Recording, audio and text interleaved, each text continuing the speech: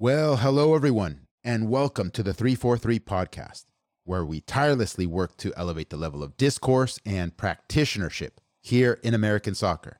This episode touches on the evergreen topic of winning versus development. Here again, we find ourselves having to work upstream against the misguided currents of mainstream American soccer media and culture.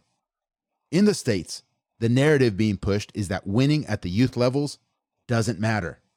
So much so that clubs, teams, coaches, anyone really that ascribes a bit too much importance to winning is actually harming player development. Well, folks, this hardline that's been and continues to be pushed is mostly nonsense. If the context is competitive youth soccer, the opposite is actually more true. What do I mean by that? I mean that this culture of winning doesn't matter is actually what's harming player development. This culture of everyone gets a trophy, everyone gets a passing grade, everyone deserves equal playing time, so on and so forth, is where the harm lies. Does winning matter in development? You bet your ass it does. But per usual, the key here is recognizing that this too is an optimization problem. Unfortunately, too many will recoil with standard objections like, Gary, check out this article where world-class player X and or coach Y and or club Z is quoted saying, winning doesn't matter at the youth level. We at Club X don't care about wins and losses, etc., etc. Or how about, Gary, did it really matter that Christian Pulisic won or didn't win some U14 tournament back in the day? Cool, guys. I totally get it. I've heard it all before, and I see how this makes sense to so many. But let's start addressing why this is far too lacking in context, that it ends up leading so many well-intentioned people astray. And unfortunately, the sad part is the ones who end up being harmed the most are the very kids that presumably you are trying to look after. Now, yes, there are times where winning should be derided and is in fact harming the development of the individual players, teams, coaches, all the way up to and including the country's national team itself. For example, if you win, but win by playing like crap, that's not a good sign. Youth or pro, in both arenas, how did the team win? That right there is the question that must be looked at. In any case, Joey Cassier joins me once again to have an off-the-cuff chat on this very topic. I hope you enjoy, but first, please take a moment while I share a few ads that can greatly enhance your capabilities as a coach or your capabilities as a parent of a player looking to do what is best for them. Here we go. And now, a quick few second mentions on what sponsors this episode. It's the best way to support the podcast, but more important, greatly improve your current soccer situation. First, if you're a coach, you've got to check out 343coaching.com. There are both free and premium programs for you there. The premium program in particular gives you full access to watch and listen to players, teams, and coaches in the real-life training environment. Now, what I mean by that is that the film and audio are not staged or scripted, such as what you would get at a conference or a typical course or video online. No. You get to be a legit fly on the wall and steady Brian, who basically helped pioneer a seismic shift in American soccer on how to develop youth players at every level. Among the many now professional players who were under his direct tutelage across many teams, one team in particular, which he started at U10 and led through U19, really stands out. Over a handful of players on that team became professionals. It's incredible work, and the actual training of that team and those players is what you get to use to catapult your coaching. Okay, second, let's say you're not a coach, but you're a parent of a youth player looking for how to best put them on a proper path. The solution for you guys is at 343masterclass.com. And third, if you'd consider going to a private school for academics, either here in the States or in Europe, that also has an integrated soccer program, you should check out acceleratorschool.com. Critically important, the solutions for coaches, for parents, and for players are offered from people who have actually done the work and have an unprecedented track record in the United States. All right, I hope you enjoy this episode. We're just scratching the surface here, folks, but it's an important starting point for us to further expand down the line.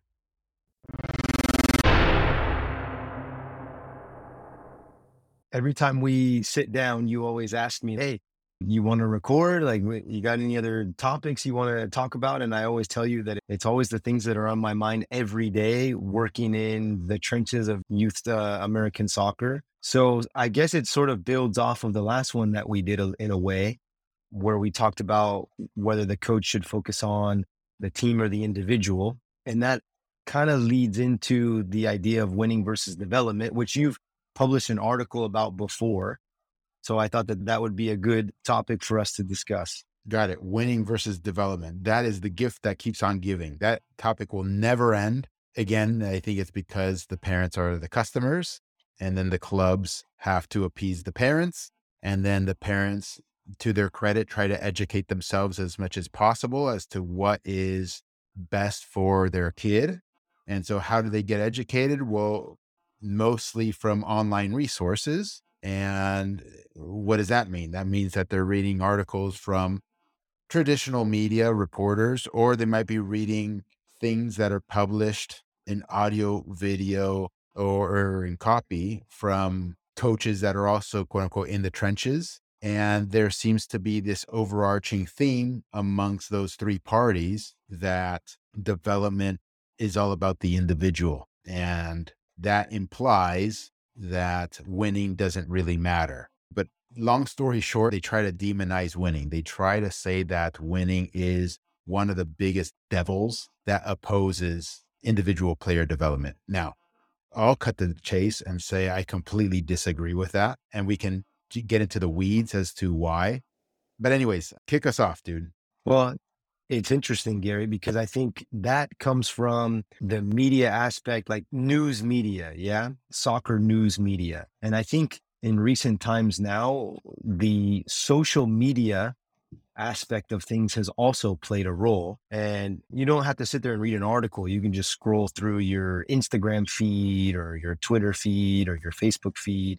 And, coaches and clubs, they're smart. They know what they're doing. And so when they share things on those social media platforms, they make it all about the success that they're having, and rightfully so, as they should. And so I think that has sort of created an idea of, like, if parents aren't deep diving a little bit further, doing further research, getting idea of what a winning environment should look like, a development environment should look like, so that they're well versed in that. And then they can go and watch the training sessions and the games, and then come to a analysis of what they're seeing and then judge themselves.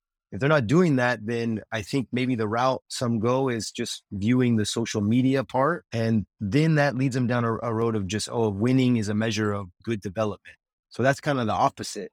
And I think that there's that going on too. And I think in recent years, I've seen it shift heavily in that direction, which is fine. You and I both agree that winning is a big part of it. Every time you step on the field, the team should be trying to win. But that doesn't necessarily mean that the development part is happening in a quality way. Yeah. Okay. Let's unpack that a little bit. I guess it depends where a family finds themselves at any moment in time. So for instance, if a family find themselves on a winning team, like basically they are the dominant team of the age group, or one of the top two or the top three, and their kid plays a lot and is one of the protagonists on that team, then they most likely will be thinking to themselves that development is happening because they're enjoying themselves, obviously, and their kid is an important piece of that team's puzzle. So all of these articles and things that are shared out there that winning is not a good thing for development go out the window for them. But then you could look at the other end of the spectrum where maybe a team is maybe not winning as much as that first example, and the coach is trying to get to the level of those top three teams, for instance. And so maybe the coach in the perspective of the eyes of a parent whose kid does not play very much, isn't affording equal playing time or distributing playing time in an egalitarian manner. And so then that parent's perspective is like, oh, it's all about winning and not development here. And so they will definitely latch on to those articles and everything saying that winning is kind of the culprit in all of this stuff. So it's quite interesting to think of the relative aspect of what people perceive to be the truth. And as always, I think the truth is somewhere in the middle. My personal perspective, and then I'll shut up for a second, is I think that winning is an important ingredient to proper player development for a whole host of reasons. We can jump into the mentality aspect of things, okay, and how that helps the mentality of the player to want to be a winner. And it kind of goes against the whole notion of everybody gets a trophy sort of mentality. No, everybody does not get a trophy, and you should not be rewarding last place teams or things of that nature. And then the other component is from the coaching perspective. The reality is that if you have a winning team, that gives you the political capital as a coach to continue working in somewhat relative peace. And then that enables the coach to continue the development process of both the team and his players without having to do or expend so much time, energy, and effort in managing the parents and educating the parents and maybe having a DOC or the club breathing down your neck because maybe parents are complaining that your team isn't winning and the parents correlating that the team isn't winning because the coach isn't any good. So all of those things and more lead us down this path of winning being a very important ingredient for the development of the player. 100%. And I think, like you said, it depends where the family finds itself at any given point in the process. And I think the same goes for the club and the same goes for the coaches. And so if we were to use the example of a coach first getting a group of players, right? And the coach comes in and has this sort of identity that they want to implement with the players. And of course, this takes time. And in the beginning, hey, it might be an absolute disaster as you try to teach the players on how to play this way that you want them to play. And you might lose. And in that situation, coaches usually come under pressure because the results aren't there. What's going on? Maybe from the parents, and then the parents to the club back to the coach. What's going on? And I think this is where we have that issue of, yeah, winning is the ultimate goal. We want to win every time we get on the field, but hey, what does the process look like? And are we able to analyze the process in short-term, medium-term, long-term to know, regardless of the results, to know if it's a good situation for my kid, my player? I think that's where it gets really difficult, especially here in America. I think coaches come in with good intentions a lot of the time. And because of this pressure, they compromise on certain things, and it starts to go in that direction where they maybe forfeit some of the vision that they had developmentally for the team. And they just say, whatever it takes to win, whatever we have to do to win. And they sacrifice that part of it. Got it. Let's build off of that long-term outlook that you kind of just said, because it seems to me, from my experience in youth soccer here in the country as well, that there's too much judgment happening on the sidelines based off of just one game or two games or one tournament, and not enough of a long-term outlook like, okay, let's wait and see what it looks like 6 months from now or a year from now or 18 months from now or 2 years from now, because I think that is when you will be able to appropriately reflect back and see where did we start and where are we now, and see if there was progression, if there was no progression, or if there was regression. And if we can educate or help out more people have that sort of outlook, then irrespective of what the win-loss column looks like at any moment in time, it could afford the coach and the club a little bit more breathing room to do the work that needs to be done. You see, it sounds like I'm putting a lot of the blame on the parents here, but the reality is that is where the pressure ultimately comes from. At least in my experience, the players on the team, especially if we're talking youth players, whether they be 10, 15, 18 years old, for the most part, they usually don't have an issue with what's going on in the team. I mean, granted, the coach has to be likable and all those sorts of things, but if the coach has a good relationship with all the players, and the players don't really mind if, they go 500 on the season, or if they have a losing season, or if they have a winning season. Sure, there's different emotional components there, but they usually don't mind. In my experience, it does ultimately seem like the parents kind of inject themselves into the mix and cause much of the friction. And I understand it. I get it, right? We put ourselves in their shoes, Joey. They might be paying $1,000, $1,500, $2,500, $3,500, $5,000 a seat. Who knows what the numbers look like? And they want to have some sort of signal that they're getting their money's worth. Unfortunately, the win-loss column is a signal that is a fact and verifiable. And development is not such a fact that is verifiable. You can't measure development very well. No, I think that that's a good point, Gary, that the pay to play model, because families have to pay a good amount of money for their player to participate in this ecosystem, that, yeah, I'd say the biggest signal, because it's something that is documented online on websites, the record of the team, the standings of the league, statistics, goals, assists. That's more of the individual player. That is stuff that I think is more in the face of everybody participating in the ecosystem, where the development process is more of having an eye for what is taking place.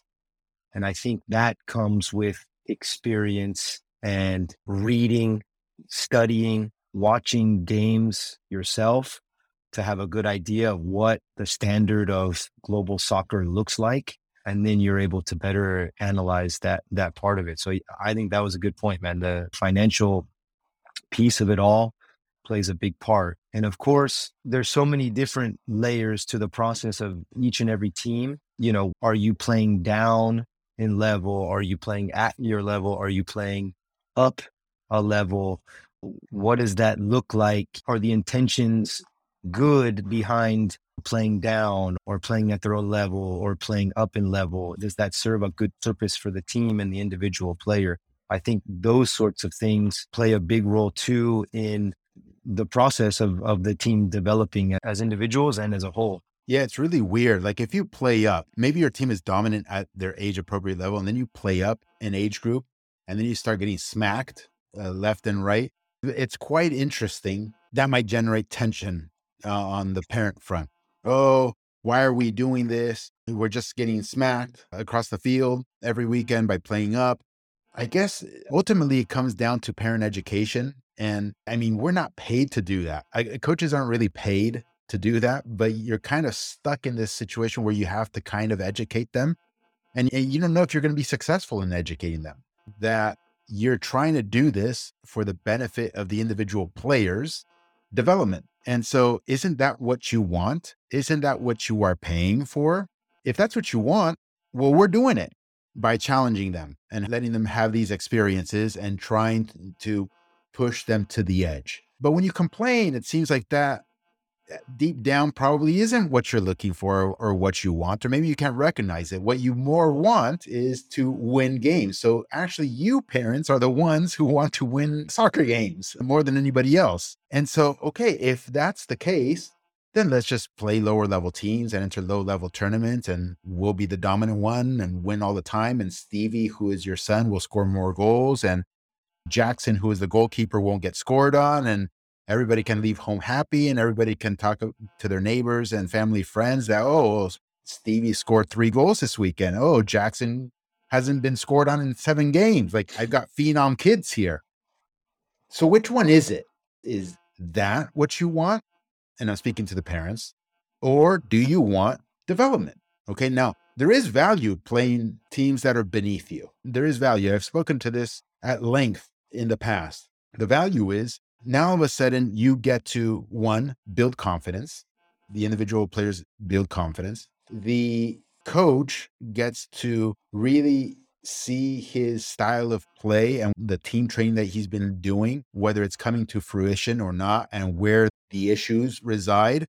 And you can iterate and hone in and get better week over week over week and converge on the style of play. And your players will be able to successfully execute it versus lower level opponents. And all of that is good developmentally, you see? So there is value in that. But there's also value in getting your ass smoked.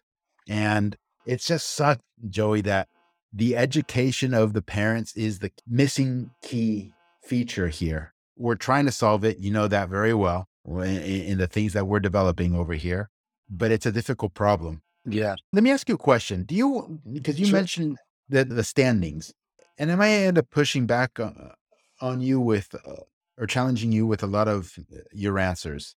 Are you in favor of eliminating tables and win-loss websites and all that sort of stuff? Because this has been something that's been out there in the online world. Oh, we shouldn't even keep score. We shouldn't even have tables until maybe they're 14 years old, all that sort of stuff. I don't know. What's your opinion on that? I'm absolutely for having it all out there, man, publicly, the standings, the scores, 100%. Because you and I have talked about this. We both sort of grew up in the Coast Soccer League, where it was promotion and relegation in the league. And it was the premier level was an absolute war zone every single game. And so the competition part of it, the standings, everybody knowing like, hey, this team's in first, second, this team's down at the bottom, but they're playing the first place team this weekend. Statistics, who's scoring the goals, the assists. I'm all for that, but I think it has to be evaluated in context, and it has to be related to what's happening. What are you seeing on the field as this team is reaching those results or their place in the standings? What does it look like? How are they winning? How are they going about scoring their goals? I think that matters just as much as the standings and all that. Yeah, but somebody might say, well, Joey, okay, I get it, but what if we're talking about U10? Should we be doing this at U10? I mean, I'm good with it. It doesn't bother me, but I know, yeah. I'm totally good with it too. At the end of the day, this is a game, and there is a winner at the game and there is a loser at the game. And I don't see much of an issue with having a winner and a loser at the end of a match. And this is just part of life. You can always look at it from the angle of teaching life lessons also. Hey, son, hey, daughter, we lost. Okay. That's fine. Are we interested in talking about why we maybe lost and maybe learn some lessons that we can apply to the next match so that maybe we get a little bit better?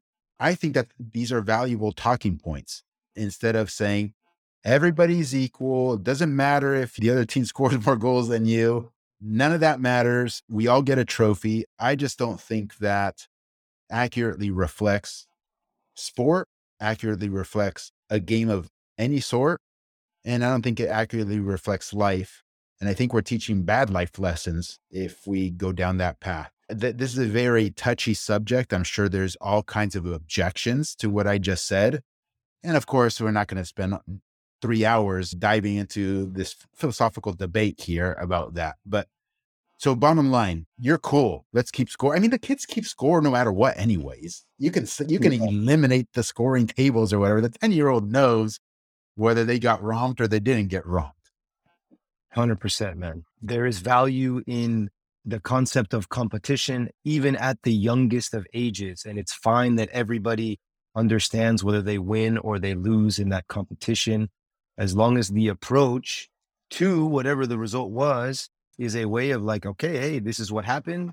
We need to learn from it. Even if we win, if we won in a shitty way, well, hey, yeah, we won the game, but we didn't play in the way that we've been working on in training. So we need to continue to work on that to have consistent results long term. Just to be clear, when you're talking like this and when I'm talking like this, I think we both have our competitive club soccer hat on, but there's this whole other world of recreational soccer. Hey, I just want to get my kid into a fun outdoor activity and have some fun, kick the ball outside, get some sun, have a family outing, go to a pizza party afterwards. There's all of that, which is 100% cool and awesome. And I'm glad that exists. And, in that world, if you want to eliminate tables, if you want to eliminate scorekeeping, I would be okay with that. You Yeah. see, I think what we're talking about is, okay, if we're taking the sport a little bit more seriously than just a pure recreational activity, and we're treating it as a competitive enterprise. Yeah. Yep. Okay. I wrote down a couple notes here I'm going to probe you with. Okay. One thing that is repeatedly online, and I'm sure people hearing us right now, it might have crossed their minds. Joey, Gary, when a player is 16, 17, 19, 23 years old, did it really matter that he won a U13 trophy? So that's the other angle that they throw out. Hey, so see, Gary, how ridiculous is it when you put it in that context that winning matters? Clearly, Gary, winning does not matter, because does it really matter that Christian Pulisic won a U13 trophy back in the States?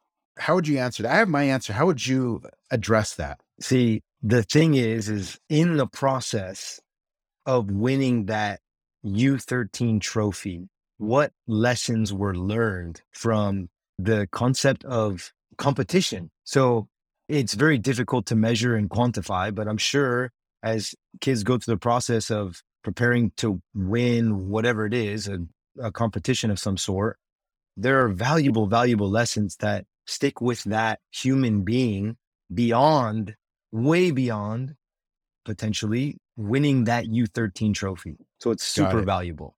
No, that's a good response. I agree with that. I'm going to add to that also and say, well, listen, a U13 player right now, if they're on a badass team that is the winning team that everybody knows about, that everybody comes to watch, the scouts come to watch, those U13 players, because they are on a winning team, are being elevated through the platform that is that U13 team. And the probability of them being identified or being put on a virtuous cycle, a virtuous development cycle moving forward into U14 and 15 and 16 and so on and so forth, that helps their entire trajectory versus putting a player that might be good enough to one day become something, I don't know, significant within the sport.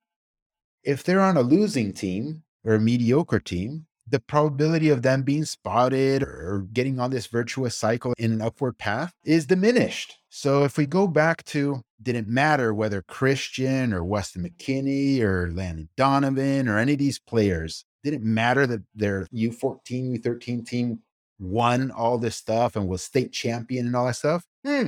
Well, maybe it actually did matter. Maybe their trajectory as a player would not be what it is. Not to mention, I think what you were kind of touching on, the psychological aspect of it all, the confidence building, because when you like what you do, when you're good at what you do, and in a team sport, like that means winning, right? That means you're kind of enjoying yourself a lot if you're winning.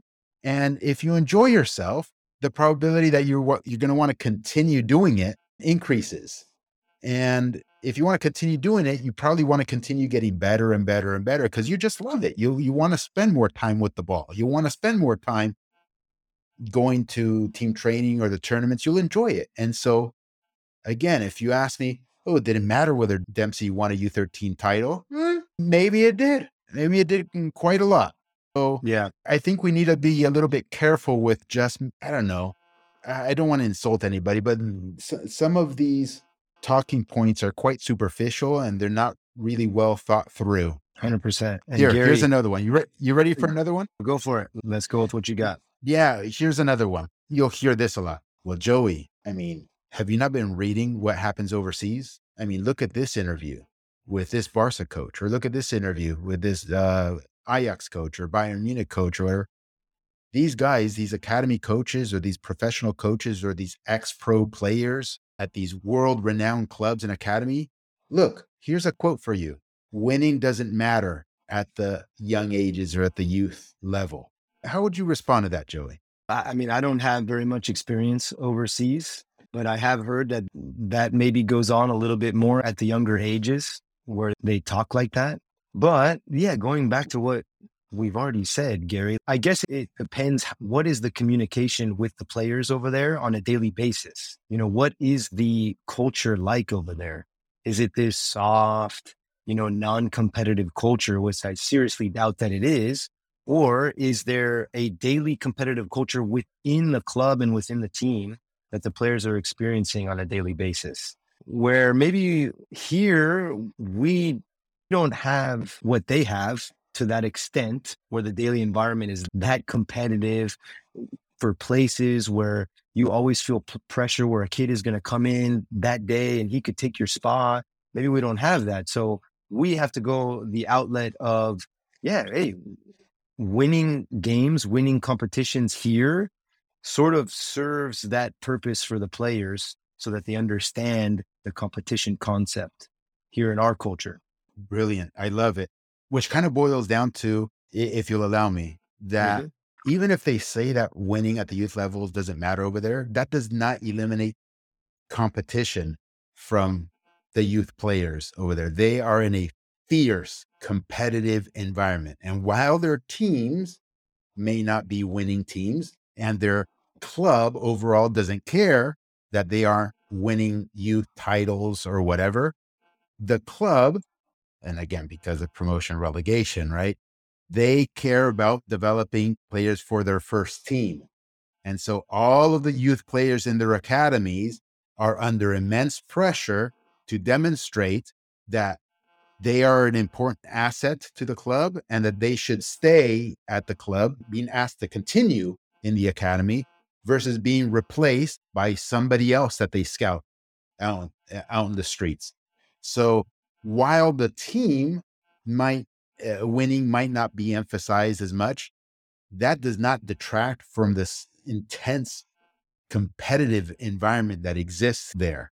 And here we get it through team winning that intense competitive environment, because here, since we don't have promotion relegation at the pro level, and that means youth soccer clubs here are, well, youth soccer clubs without a first team to compete in the pyramid, which means they aren't trying to develop individual players for their first team because they don't have one here.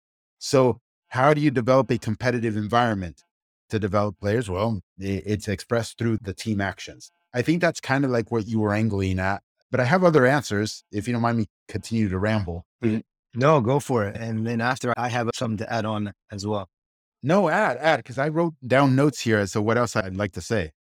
No, so one of the things that I've personally sort of felt like better creates a more competitive environment, not just in the team, but sort of you start to make like a mini club, is I've always pushed players up in age.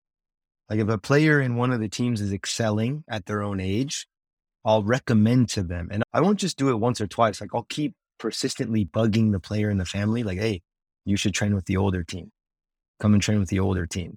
And they come out, they train with the older team. And at first it's usually an absolute disaster because it's faster. The kids are bigger, stronger than them. They struggle with it. And the kids talk shit a little bit like, hey, little Johnny, like, come on, man, let's go. You're slowing down the session or whatever. But over time, you give them the time to adapt to that. And because of that competition and then adapting to that level of competition, they've now taken a big step in their development. Yeah, we can't match here what they have overseas, where it's that daily fierce environment just within an age group. And I know that they push players up in age as well. They do sort of the same thing. But I think that that's a tool here that we can use to at least sort of mimic a little bit, at least, that culture over there. Yeah. So in some respect, it's kind of like an apples and oranges comparison when people say, well, look at this interview. Ruud Gullit over there in Holland said, oh, we don't care about our youth teams winning or not. Well, don't just take that and implement it here in this environment. They're living in a completely different environment. By the way, so my other two notes that I wrote down, one is it's also not true many times because the way you're interpreting the quote is incorrect. Okay. You're interpreting it through the lens that you have from your experiences here in the States. You think when they say, when our youth teams don't win, it doesn't matter or whatever. It's not, I've been over there, Joey. I've been over there and I've seen many youth academies. I'll just tell you a quick story from Barcelona, right? Because I've been at the Barcelona Academy many, many times and engaged with those people many times and watched many of their youth matches and young youth matches like U13, I've seen it all. Bro, if they go down 1-0, or if they're not scoring and it's 0-0 at halftime, or if their team isn't playing well, the coach on the sideline is going ape shit, okay? Going bananas on his team. So this whole thought that, overseas academy coaches, they just sit down and shut up and let the kids play and they figure it out. That is not true, okay? It's incredibly intense on the sidelines and incredibly demanding for the objective of winning and being competitive on the field. If a youth coach over there is repeatedly losing, particularly at the big academies, okay, I'll stick with those, your head is on the chopping block. It just is. Because the prestige of the club is on the line. You are making the club look bad, okay? If you have Getafe and Osasuna and Villarreal and who knows, all these considered lower tier La Liga teams or second division teams even, if they're beating up on you and you're Real Madrid or you're Barcelona, somebody's head is getting cut off. You're out. Okay. So not true what you're reading here, or the way you're interpreting it is not true. I'll mention something else. It's easy for an FC Barcelona youth coach or academy director or first team coach or the president to say, yeah, in La Masia or whatever, their equivalent in other clubs, we don't really care about winning. It's easy to say that because almost by default, you are always winning because you have done the work and you've recruited the quote unquote, the best talent, and you win almost all the time. So it's very easy to say, we don't really care about winning because you're fucking winning. You know, let's see when you don't start winning, how much you care. And then we already touched on this, but they are building for their first team, all of them. And so it ultimately doesn't really matter whether you're 10-1 or 5-6 or 7-4 or whatever the record, doesn't really matter. Because if you have a jewel or 2 or 3 on your youth team that you can continue to develop, and eventually become a first team player, that's their business model. It's crazy, man. It's worlds apart to what we experience here. Worlds apart, man. Let me read off some of these other notes, see what comes to your mind. Okay. Social media has been prevalent now for however long. And you've seen a lot of coaches, particularly here in the States, but it happens overseas as well, that say winning doesn't matter. And they're hardcore advocates of winning doesn't matter. I'm not going to say more than that. Tell me what goes through your mind. In my opinion, the best work here is a clear playing identity on the field and winning simultaneously. That is the best work that happens here in the States. And there is not just one without the other in both directions. There's not just, I'm just developing and winning doesn't matter. No. Or we just win and you can clearly see that it's chaos on the field and there's no playing style. The players aren't learning to play as a collective group in any sort of way. I think that, at the end of the day, it's not the gold standard here in America. Got it. So ultimately both things. For you, Joey, it's both things. You kind of have to have both things. Worth the process. Maybe you get a roster that isn't very talented at first and it takes you a longer period of time to build it up and build the team up. And eventually the record will improve over time. And if that's happening, great. Then the winning is an indication of, or could possibly be an indication of good development occurring. But you always want to see both things, right? A team that, wins and wins well. Absolutely. It's funny. Something you mentioned it, but I just want to highlight it more. Just because a team is winning or just because a coach is winning doesn't mean that there's good development happening. I don't want people to get the wrong impression at all. Because if you look at it the following way, I always like to say every single year, Joey, in every single age group, in every single region or state or however you want to partition it up, every single year, there are champions. Every single year. Does that mean that every single one of those teams are having good development and every single one of those coaches are excellent coaches? Absolutely not. I could have my grandmother get FC Barcelona and be the coach of FC Barcelona for one day and have FC Barcelona play against the LA Galaxy, and she's going to win that match. You see what I'm saying? Does it make her a genius coach? Is she Pep all of a sudden? Absolutely not. And the same thing happens at the youth level. There are countless coaches in charge of the quote unquote best teams in their clubs for a whole host of reasons, which is the subject of another podcast episode, that win, baby. They win all the time. They get titles left and right, top level competitions. You can say whether it was the USSF Development Academy, MLS Next, ECNL, all the freaking leagues that exist, Joey, right? You have coaches who have the best teams in their clubs and they're constantly winning, and you watch their games and it is complete garbage. And you watch their training sessions and it is complete garbage. You just happen to have the talent that just goes out there and in pickup soccer style, they just run the opponent over. I'll say this, Gary, it is extremely rare in this country where you get both winning and a playing identity at a level of global excellence. Extremely rare.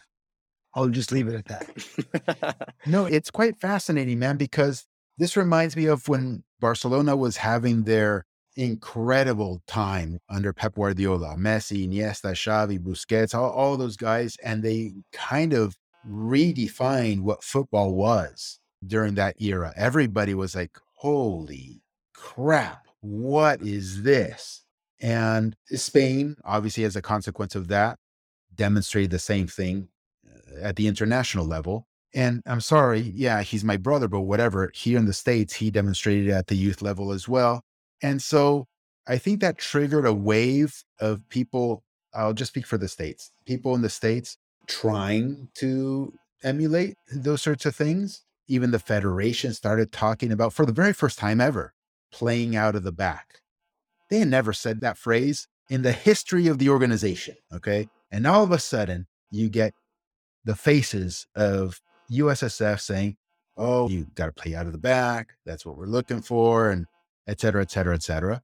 And there were a number of teams, coaches, clubs who were attempting it.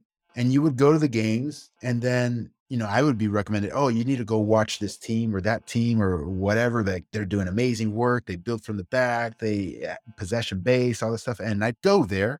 And yes, they would circulate the ball among the back four or whatever, and maybe, at some point go forward.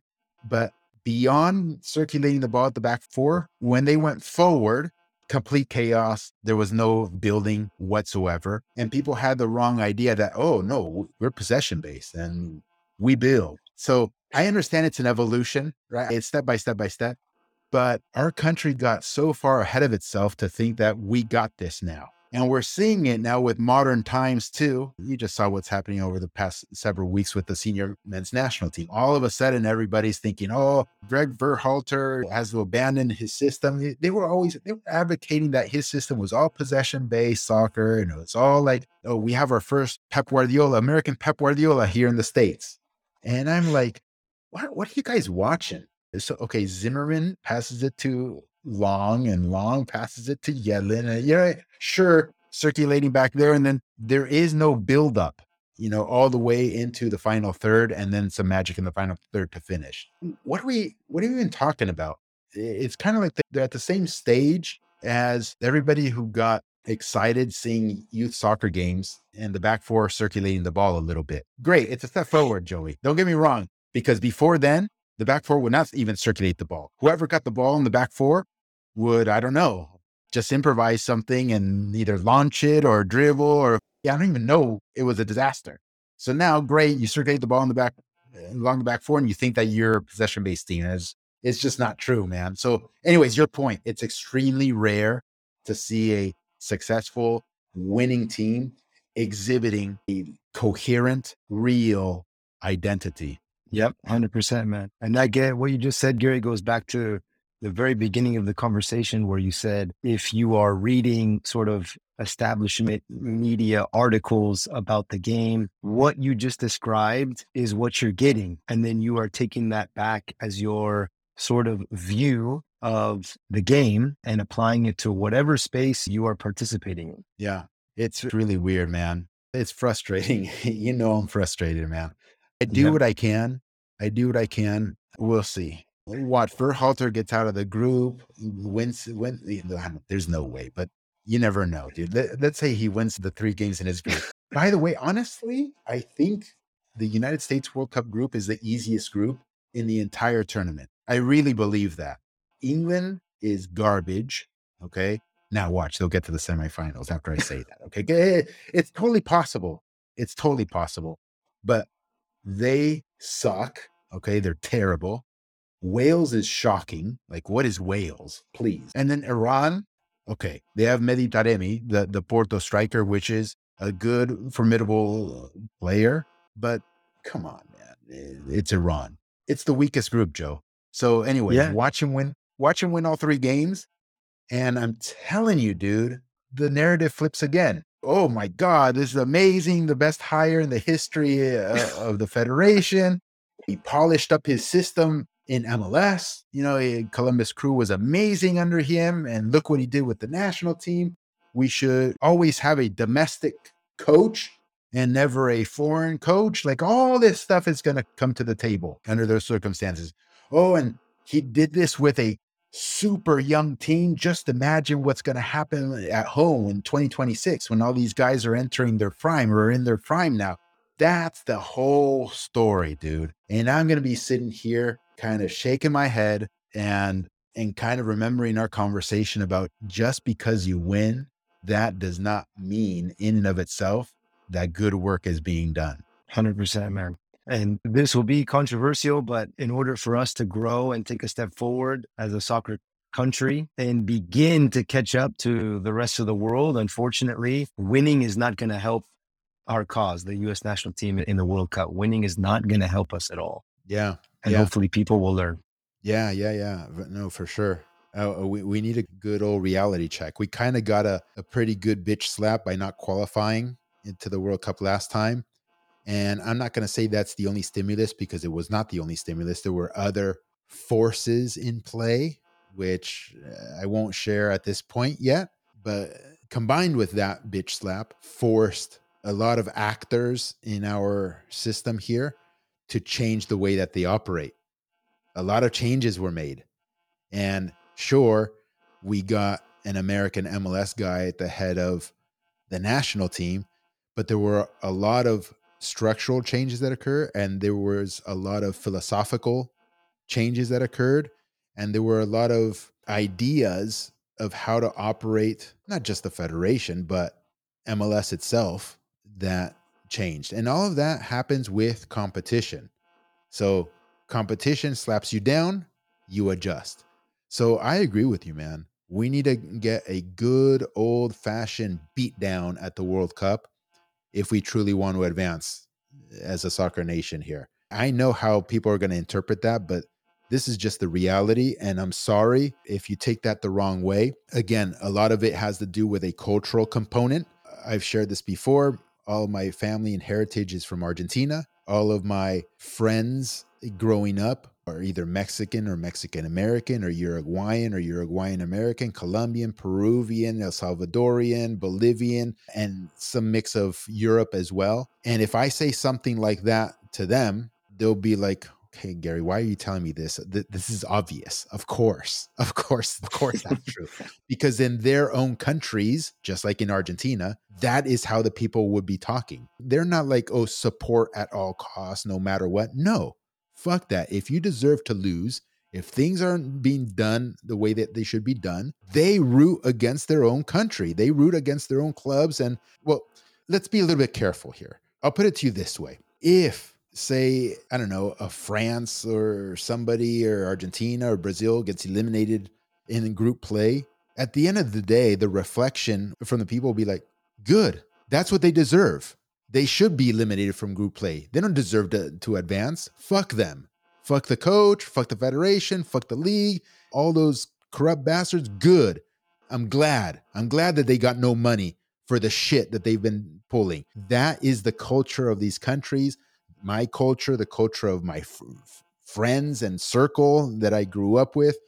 And maybe people are taken aback by that and think it's wrong to have that view, and somehow they are more righteous because they don't have that sort of view. I don't agree with that assessment either.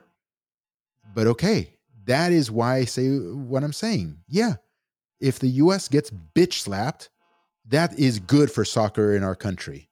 Yeah. And usually when people with bad intentions are running the show and driving the program forward, usually, I mean, unless you have just unbelievable talented players that can do the job just themselves, but usually you're not able to win the World Cup.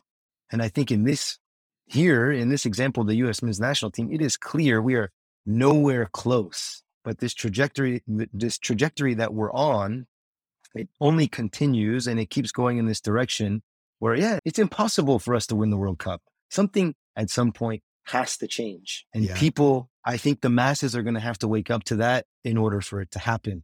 And we need these data points along the way for that to happen, the masses to see what's really going on.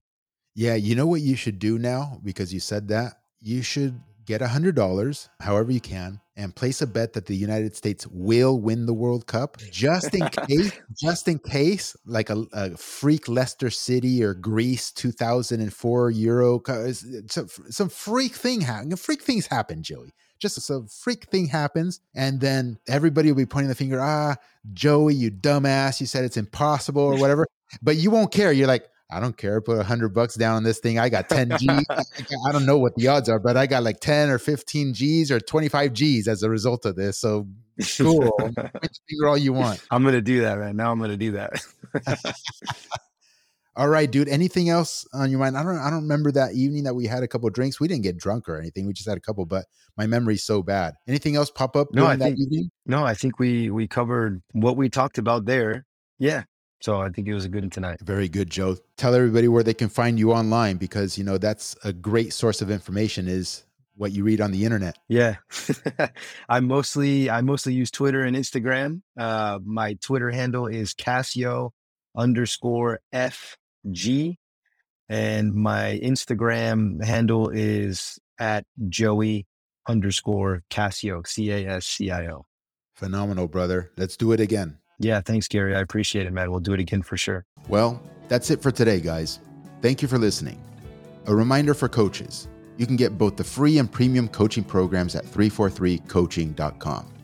Don't let anyone tell you your teams can't win by playing dominant, possession-based football, while also developing individual players to the highest levels. Nonsense. We've proved it at every single level, and so have hundreds of serious member coaches across the country. Now that we've moved on to the pro level, we're delivering everything we've learned in the program. Don't wait and continue delaying getting on a proven path.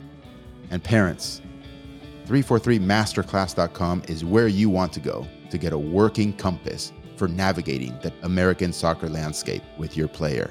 It's pretty bad out there, but let our experience guide you. And if you're interested in a solution that blends both academics and soccer, there's even the opportunity to do this in Europe as well. To learn more, visit acceleratorschool.com. Until next time, cheers everyone, and keep building.